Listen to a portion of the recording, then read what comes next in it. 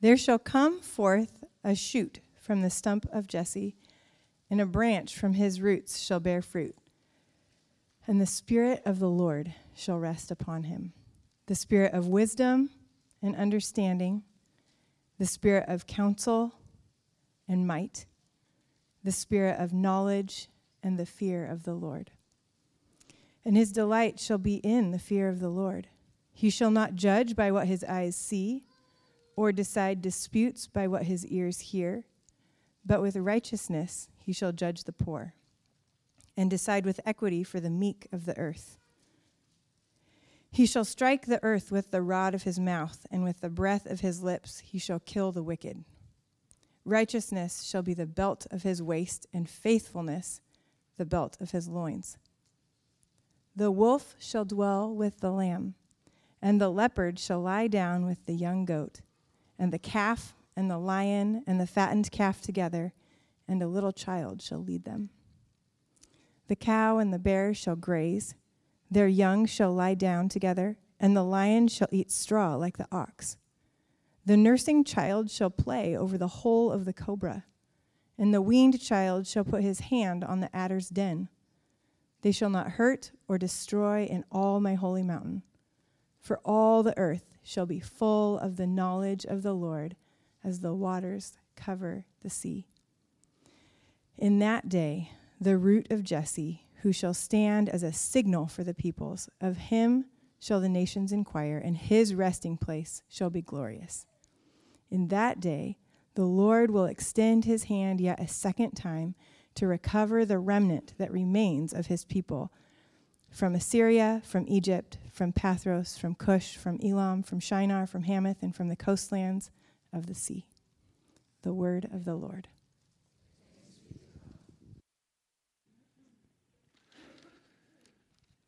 So we mentioned that we have our kids here today. Why would we do that, kids, apart from wanting to give your Sunday school teachers a well-deserved break? Why would we have you here in our service this morning? Because we want you to know that you, I'm talking to all our kids now, you are part of the family of God now. You're part of God's family now. Not when you grow up, not when you become an adult, but even now, the people you sit amongst are your family, especially if you've already trusted Christ. And we want you to see what God's family does together.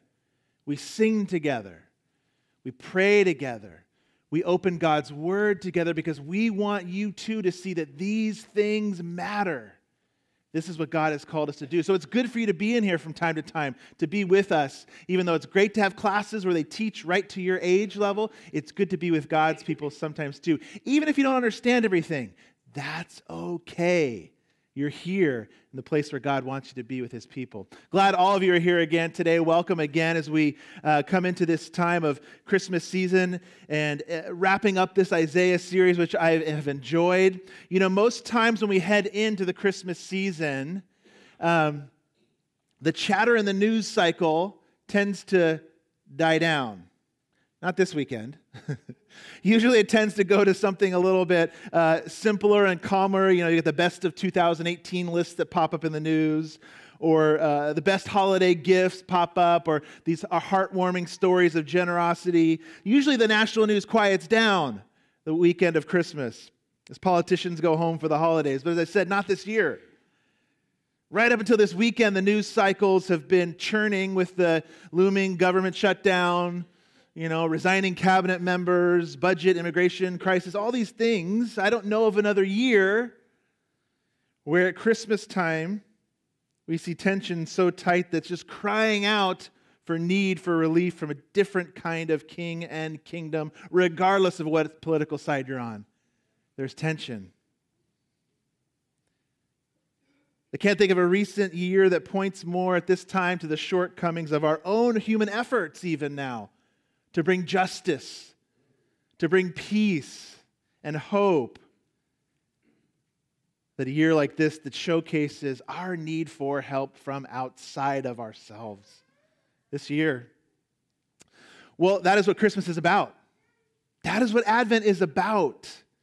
We await a glorious new king we have been talking about and his kingdom and his rescue plan for the world. A saving from outside ourselves. But it didn't begin looking very glorious or very hopeful, though. In fact, it began very small and very humble. A lot of the stories we love are rags to riches stories, those stories when somebody begins in poverty and they work hard and they exceed and they excel and rags to riches. Well, this morning we have a story of humble to glory. This Sunday we scan really the entirety of God's saving plan in the image of a lopped-off tree, a felled tree, a cut-down tree that blooms again to cover the entire earth, the whole earth, with God's reigning peace and perfect rule. This morning we're going to look at 4 branches, we're calling them, of this new kingdom, this new growth, this new tree. 4 branches we're going to look at. So hopefully you've got your scripture open to Isaiah 11. As we jump in today, we're going to look at these 4 branches and unpack this passage again as we look at Christmas through the eyes of Isaiah. Remember, it's a book that prophesies and pointing us forward to all these prophecies about a servant, a Messiah who would come. Well, here's our first branch this morning we're going to look at. The humble branch blooms into a kingdom with new fruit and purpose. The humble branch blooms into a kingdom with new fruit and purpose, we're going to see. The image here, as I said, it's a really humble image. Not what you would expect of a kingdom, of a universal kingdom, of an eternal kingdom. It's not what you would expect. What could be more humbling than a felled tree? Hear verse 1 again of chapter 11. There shall come forth a shoot from the stump, there it is, the stump of Jesse, and a branch from his roots shall bear fruit.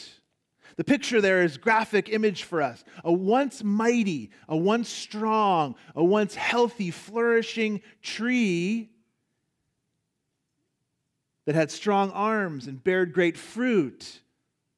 A tree that would give shade and protection for those who sought refuge there has now been cut down, lopped off. And what's left is a stump. You can drive out into the countryside here. You can see those tree farms where the once were there and now they're gone, sitting in our homes. But you get the idea. You get the idea. This giant tree is gone. Its glory, its shade, its protection, its fruit. Now a stump is left. And I'm sure God's people, as we've been going through this book of Isaiah, the context of the nation of Assyria coming to invade them, I'm sure God's people felt this way. A once mighty kingdom was being absolutely overrun by enemies. They were seeing it fall and become unraveled. They could relate to this image. What's happened, they probably thought. What's happened to our authority? What's happened to our position, our might, our power, and influence we had over this region? Their kingdom. They might have even thought, where is God? Where is He? Look what's happening. The mighty is falling down. They probably reminisced and thought, do you remember the glory days? How many of us do that? The glory days. There's songs, I think, written, glory days, right? You think back to the good times, the times that were great, the times where you felt alive and strong and secure. Where are those glory days? They're gone. Oh, remember King David? Oh, King David, the stories of King David, they probably thought, if we could only get back there. We do that, don't we? If we could only get back to that time. The promise he had, those great mighty glory days. Well, they certainly thought of King David. Isaiah called it in this passage the stump of Jesse. Who's Jesse? Do we know? It's David's father. King David's father's name was Jesse, and Isaiah mentions him in this passage. He calls it the stump of Jesse. And remember, the last couple of weeks we've been talking about this forever covenant that God made with David. The covenant is an agreement between two parties, right? With a common goal in mind and stipulations to the covenant. Here's what he said in the covenant from 2 Samuel again. We'll see it one more time. When your days are fulfilled, this is the covenant to David, and you lie down with your fathers, I'll raise up for you offspring after you, who shall come from your body, so from your family, and I will establish his kingdom. He shall build a house for my name, which was his son Solomon, but I will establish the throne of his kingdom forever. Forever now. I'll be to him a father, and he shall be to me a son. Now, of course, fulfilled partly in Solomon. He did build a temple, but Solomon died too. His kingdom disappeared. And so did God's people even. As Assyria, and then later we know Babylon came in and took them away. And now just a stump. A reminder that something great once stood there. A kingdom and a great king. How humbling for God's people. How humbling for them that he would allow them to go through this time. But something great would come out of that, Isaiah promises. Something great would come from the ashes. It means for us too. If you come from humble beginnings, you're in good company. You're in good company with Jesus. Maybe you don't come from a background that you didn't have much money growing up, or your family didn't have a great name, or you look at your life and you go, what have I accomplished? The gospel in Jesus Christ himself comes from humble beginnings too. You are in great company this morning. In fact, the entire Christmas story rings of humility. Jesus, the King of the earth, born into a stable. Jesus, the King of the earth, laid down in a feeding trough where dirty animals put their dirty mouths, right? Jesus, the King of the earth, born to an obscure family that nobody knows or cares about. That's the Christmas story. It's a story of humility. This was a message of hope for God's people. Isaiah is recording. It's a message for hope in times of trouble, but it's an undated message. It's for them, yes. It was for them, but it was for the future of God's people. It's for us today. It's an undated message. It's for future generations as well after us. But that's the best kind of hope, isn't it? An undated hope, an ever-present reality, a living, ever-present hope that something or someone is coming. Hope is coming. Something is going to come from that stump. It's one of the wonders of Oregon, having been here a couple springs now, when winter takes away some of the vitality of our local growth, beauty, flowers, plants, and they die at the end of a season. We see that happen when winter comes. But what's hidden inside those roots? What's hidden there? Life. A hidden vitality, you might say. It's still there. It's still there. And then spring comes and pow, right? Everything just comes back and just comes to life and it blooms and I'm sneezing. It comes back to life. Winter comes and spring comes after. The stump blooms. Life comes back, but it starts small, doesn't it? It starts small. A little shoot here, a little bud there, a little leaf there.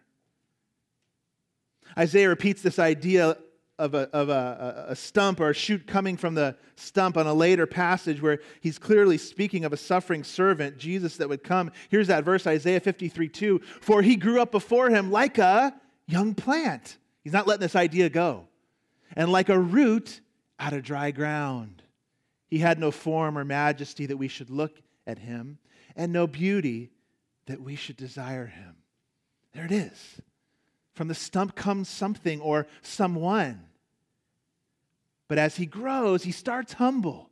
But as he grows, he begins to bear fruit. And we've been talking about Jesus in our Gospel of Mark series. He begins to grow. He begins to minister. He grows in wisdom. He grows in stature. He grows in favor in the works that he does, in the teachings that he spreads on the earth. And finally, the fruit of his death and resurrection. And God has a special plan for this new branch. What starts absolutely humble, what starts with no beauty that we should desire him, becomes a blooming kingdom. A glorious and everlasting kingdom. A new David is what Isaiah is saying. A new David will come, is what Isaiah is saying, and build an eternal kingdom. Look at verse 2. And the Spirit of the Lord shall rest upon him, the Spirit of wisdom and understanding, the Spirit of counsel and might, the Spirit of knowledge and the fear of the Lord. This branch, this one that was going to come from the stump, would have a special anointing. Like many times God's people did, even in the Old Testament, being filled by the Spirit for a special anointing, as the Spirit has always done for those called by God for a special task. Kind of like they would, in the Old Testament, they did this strange thing. They would pour oil over the head of someone they were anointing king. It would run over their head and down, even probably over their face, and drip off their beard. They would anoint them for this special job of being king. Well, here Isaiah says, this one will be anointed by the Spirit. And even says it in 7 ways. It's kind of interesting. A 7-fold anointing representing that number, kind of perfection as it does in the Bible. He's comprehensively the man for the job, Isaiah is saying. He's anointed 7-fold in a way that nobody ever has been. With all these things, wisdom, understanding, counsel, and might, and yet born in a manger. And we see this anointing. We saw it in the Gospel of Mark at his baptism. Do you remember way back now, probably 4 or 5 months ago, we're quoting from Matthew, but we saw it in Mark too. And when Jesus was baptized, immediately he went up from the water. And behold, the heavens were opened to him, and he saw the Spirit of God descending like a dove and coming to rest on him. And behold, a voice from heaven said, "This is my beloved Son, in whom I am well pleased." This is his anointing. This is his commissioning. This is God himself saying, here's the shoot from the stump. Here's the one, perfectly commissioned for this, like no one else, to bring a kingdom like no other. When you think of our earthly leaders, those who are maybe the most gifted, the most powerful, and I hear think it's a 7-fold gifting Isaiah records. It's to represent perfection. Our most gifted, powerful leaders, how do they usually handle that? How do they usually handle that, those situations and opportunities? Not very well. What happens to most of our earthly leaders? They become intoxicated, don't they? With their own greatness, with their own accomplishments, with their own giftings. How many stories do we have of leader after leader falling in pride because they were intoxicated on their own greatness? It happens all the time. Not this branch. Not this branch. What does he say in verse 3? His delight shall be in the fear of the Lord. This king, if anyone ever could have boasted, if anyone ever had the credentials and the authority to wave them around, it was this king. And we see right there, after this great anointing, he fears the Lord. He humbly fears the Lord, humbly knows God the Father, and humbly submits to him. But the strange thing about the gospel, the strange thing is, it's in his humility that his greatness comes. It's in his humility that his greatness comes. He humbly submits, doesn't he? He obeys even to death on a cross. And this is what the fear of the Lord does. It's not a fear of being afraid of, like our kids in here. Who's everybody afraid of the dark? It's not a fear of like being terrorized of something or a monster under the bed. It's not that kind of fear. It's a fear of honor, of respect, of reverence. It's a clear-sighted understanding of reality that there's a maker and you and I are accountable to him. That's the fear of the Lord. That's the fear of the Lord. And in loving relation to him through Christ, when we fear the Lord, we begin to love what he loves. We begin to value what he values. We begin to cherish what he cherishes. We begin to see the world through his eyes and his heart, with his desires, but with his power too to live that way. That's the fear of the Lord. We begin to desire a different kingdom, you might say. A kingdom of righteousness. So it shouldn't be surprising when we see this king of love come and judge in righteousness. Here's our second branch. The righteous branch will judge all things and people perfectly.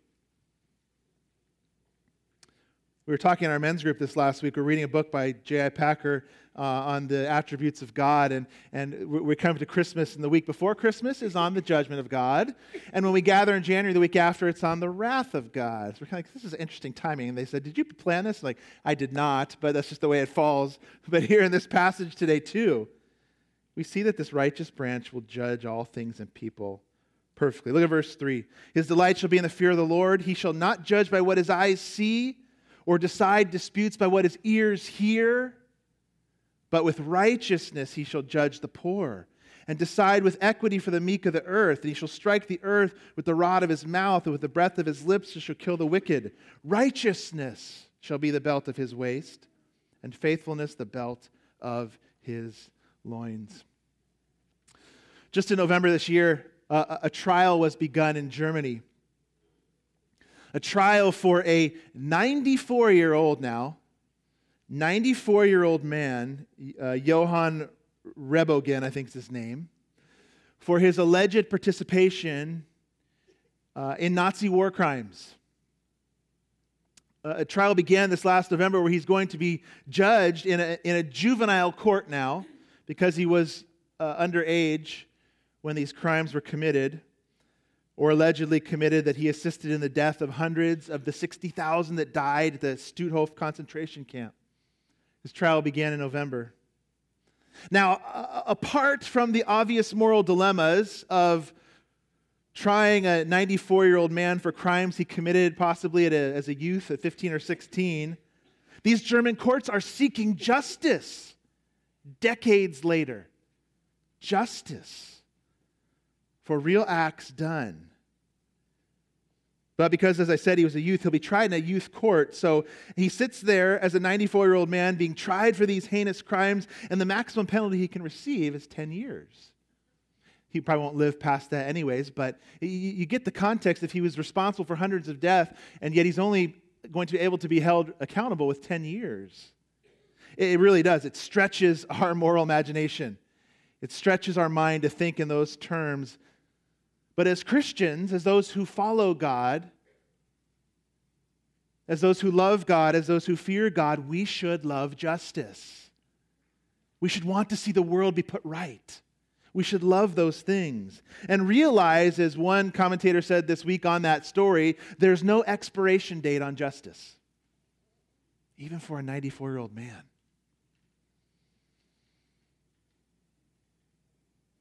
But here's the thing.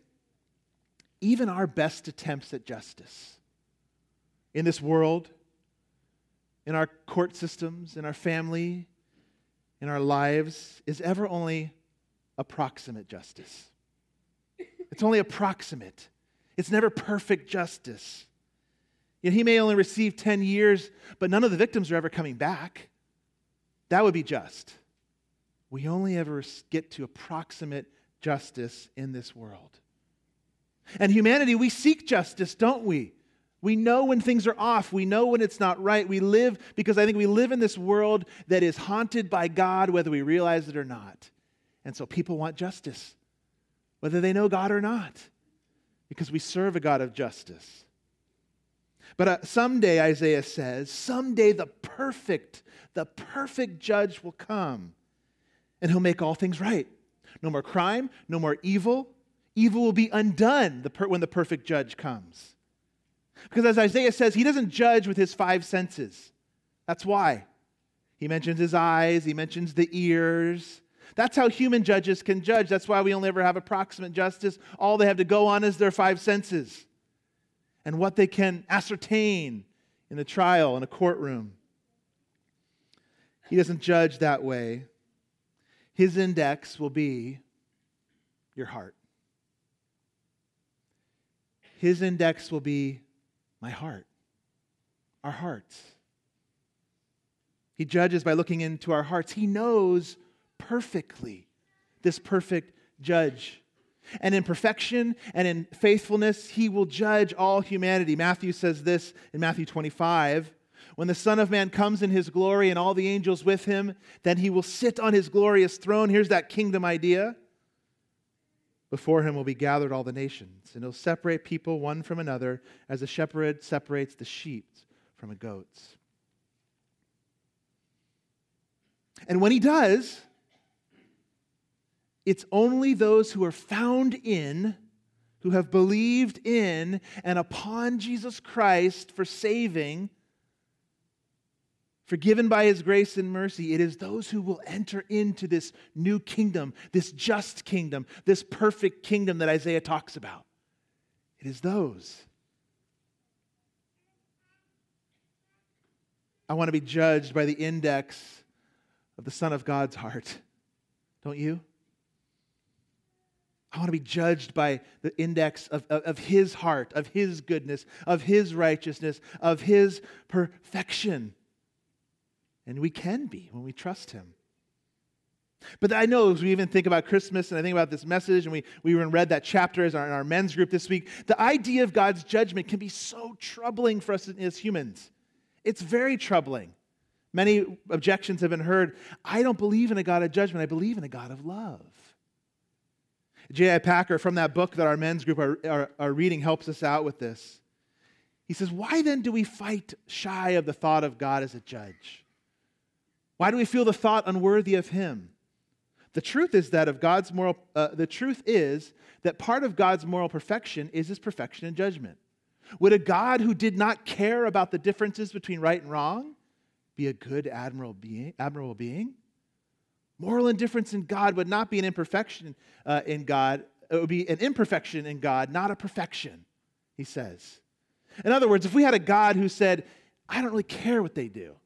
I made them, I could care less, let them go and live and blow up that world for all I care, and he was totally indifferent, would that be loving? That wouldn't be loving either. He cares. He's just.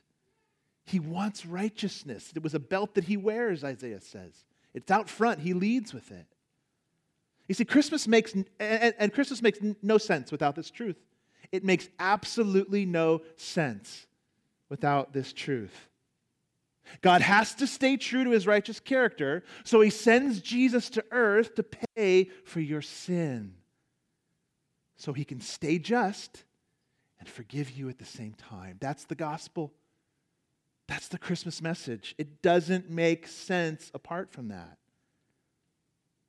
The glorious inbreaking of his kingdom of grace. That is Christmas.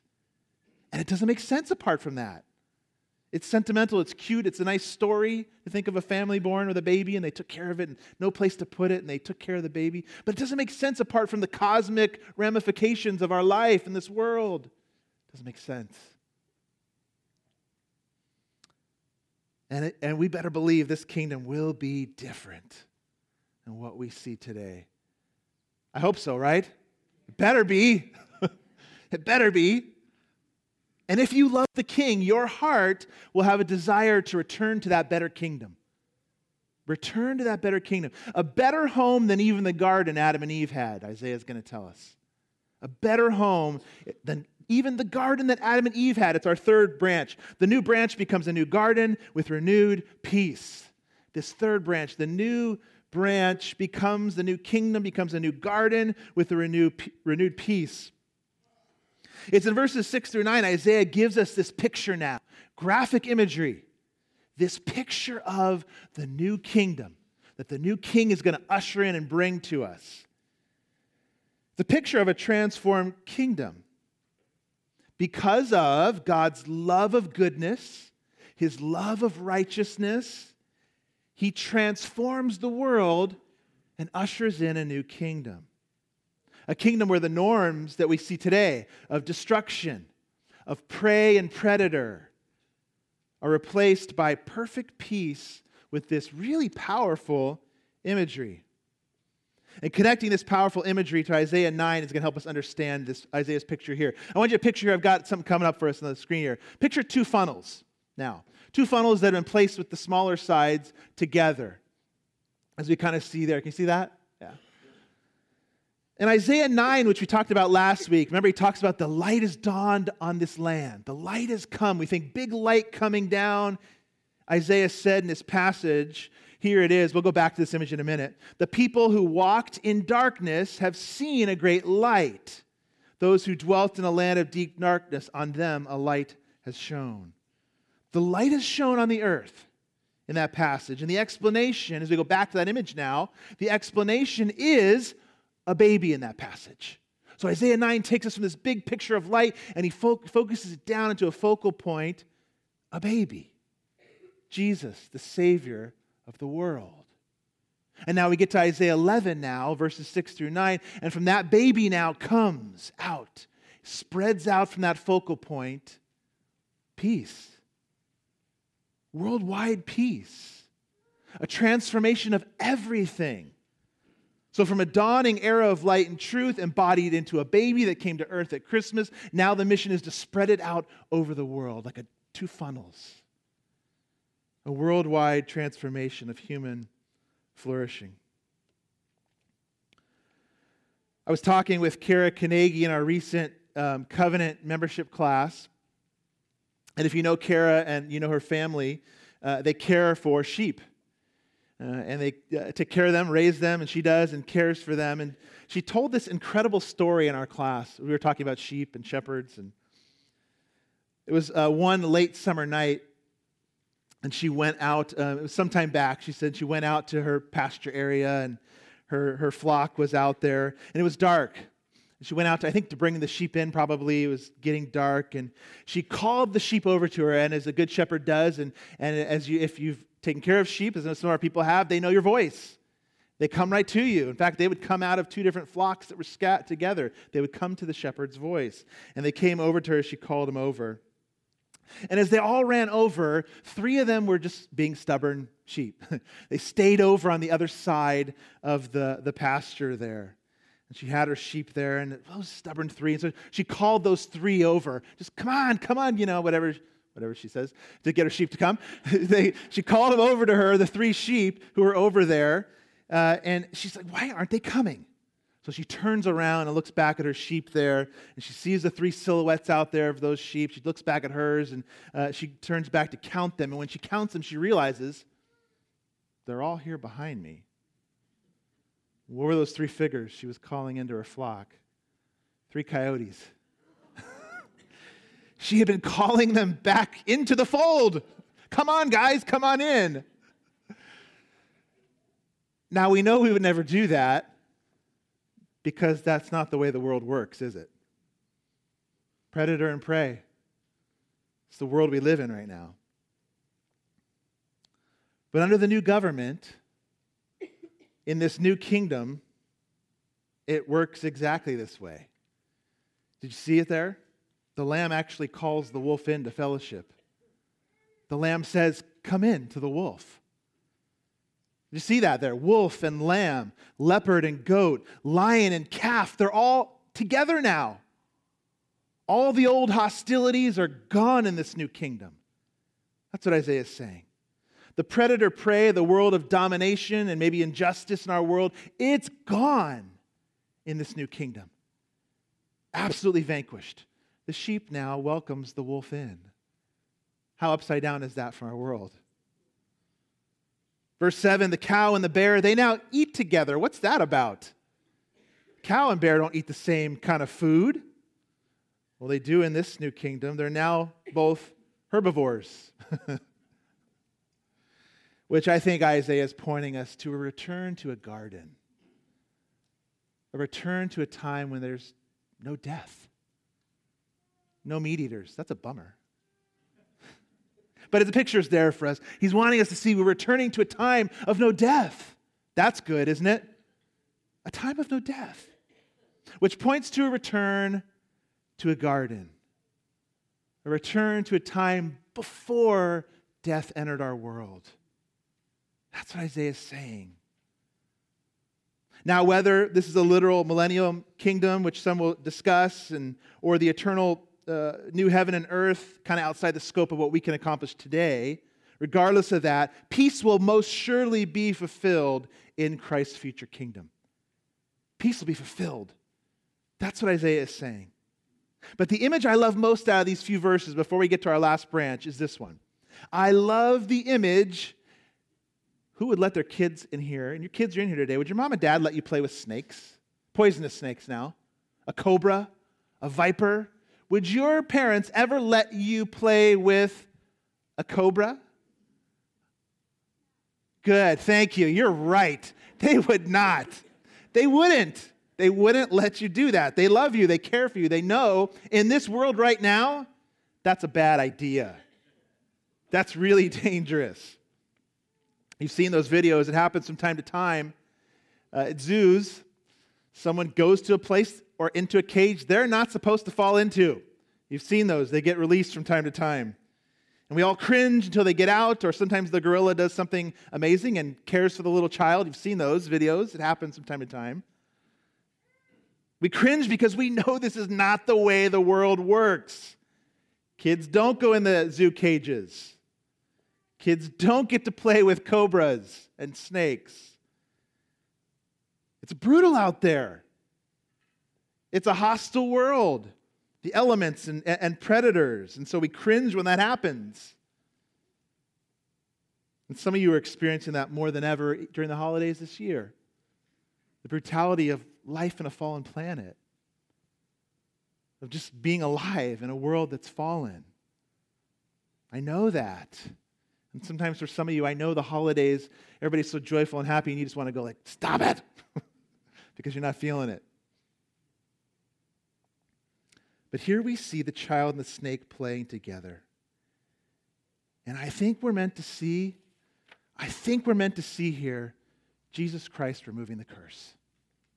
Do you remember back in Genesis when God's cursing Satan, who was in the form of what? Snake. Look what he said to him. I'll put enmity between you and the woman, and between your offspring and her offspring. He shall bruise your head, and you shall bruise his heel. Now in this new kingdom, the child goes and sticks his hand right in the cobra den, and he's fine. She's fine. Jesus has come to undo the curse, Isaiah is saying. This new kingdom, the curse is gone. Death is gone. The enemy's gone. That's why he came to earth, to bring us back to a new garden, a new peace, and undo the curse of this world. Well, won't that be extraordinary? I hope that's a kingdom you're waiting for.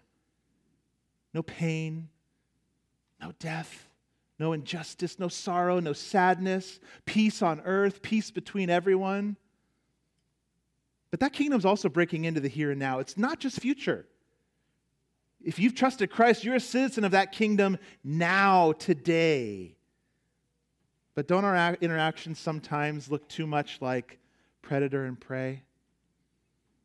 If we're honest with ourselves, as a dad, you go rushing down the hallway, and when the kids have just made too much noise for the umpteenth time when they're supposed to be in bed, and you're going down the hallway, I'm going to give them some of my wisdom, I'm going to bring them peace.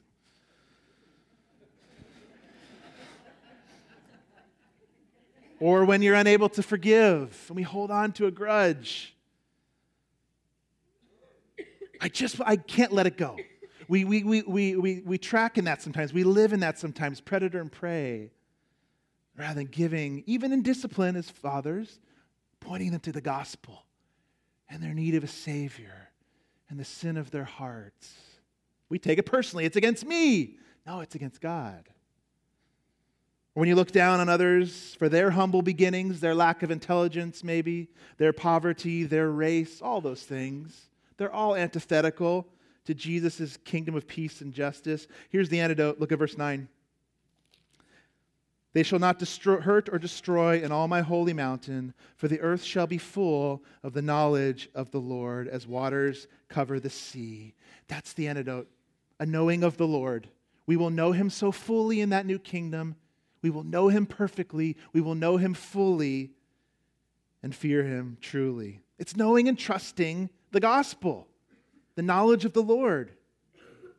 When you know that it was good enough for Jesus to humble himself by coming from a stump, only to live and die and rise again for you, how can we dominate in power How can that be our primary motive? Power or prey and predator with those we live with. We should serve in love and truth and grace and mercy and forgiveness, because that's what Christmas is all about. That's what Isaiah is about. We embrace the gospel of peace with God, and what do? We spread out until he comes. It's our fourth branch. It's the funnel now spreading out. The spreading branch covers the earth and gathers the humble to their home. My kids were playing with a magnet this week, a strong one, sticking to everything. A great magnet we're meant to think of here. Like a great magnet that pulls and draws now. From the humble rejection to now all the nations, Isaiah says, being drawn to inquire of this king. It's such a flip, isn't it? Do all our nations and kingdoms and leaders now inquire of Jesus for how to govern? Oh, thank you. Thanks, David. No, they do not. In this kingdom, they will. All leaders will come to him. They'll be drawn to him, Isaiah says. What do we do now? What do we say now? We don't know the answer to something and we need to look it up. What do we say? We'll just... Oh, that's scary, isn't it? We just know we're going to... Google it. Google it. This just means it's become a verb. Look it up, it means, on the internet. Well, now all nations to come to Jesus to inquire, to get info, to find out true meaning in life. He who was the humble shoot from the stump of Jesse is also the root of Jesse? Look at verses 10 and 11. How's that possible? In that day, verse 10, the root of Jesse, who shall stand as a signal for the peoples, of him shall the nations inquire. And his resting place shall be glorious. In that day the Lord will extend his hand yet in a second time to recover the remnant. This is people coming in that remains of his people from Assyria, from Egypt, from Pathros, from Cush, Elam, Shinar, from Hamath, and from the coastlands of the sea. It's strange. A root from a shoot from the stump of Jesse, but also the root of Jesse. How is that possible? It means not only he comes from Jesse, but Jesse sprang from him.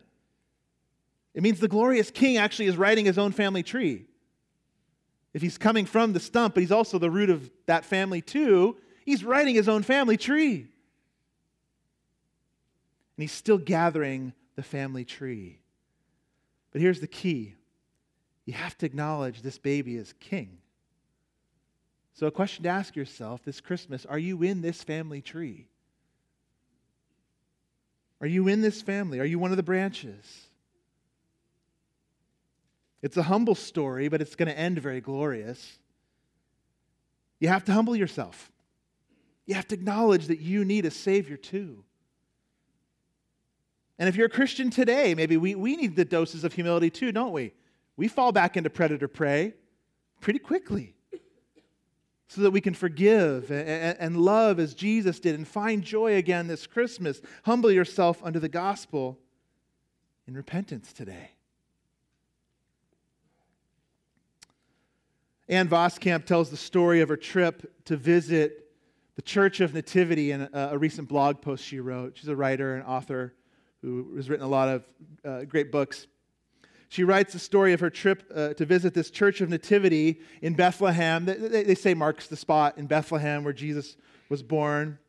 A lot of pilgrims go there. A lot of people like to visit the Holy Land. How many have been to the Holy Land? Okay, a few of us, a handful. She tells that story there, and she's outside this Church of the Nativity, it's called. It was nighttime, and she's looking up at the sky in Bethlehem at all the stars. How great, huh? What an experience that would be. She's looking up, and she turned around to look at the doorway of the Church of the Nativity, and she realized how small the door is. You have to duck down, you have to bow down to get in. And she tells the story like this. What a picture of humility. Here's her story, what she says. And then I'd finally turned and bent low to walk into the Church of the Nativity, because there's no finding hope until you humble yourself to believe. Our guide, that was our tour guide, says the door is impossibly low so that pilgrims couldn't ride their steeds, their camels, their donkeys straight into the church. She went on to say, no one gets to meet God unless they get off their high horse. Get down off whatever other hopes and laurels they're riding high on, counting on. The doorway to God is made only for those who make themselves small and choose God as all in all. That is Christmas right there. That low door like that, to humble yourself. So here's my question. Have you humbled yourself? Or have you been humbled maybe by God to see that the stump began with the humble birth of a baby? A baby now. We got a picture coming up. There it is, baby feet. That's how it began. That's how this kingdom began. But the stump became a shoot from that root, which will grow and become a peaceful, glorious kingdom. And it begins here. This is Christmas. Let's pray.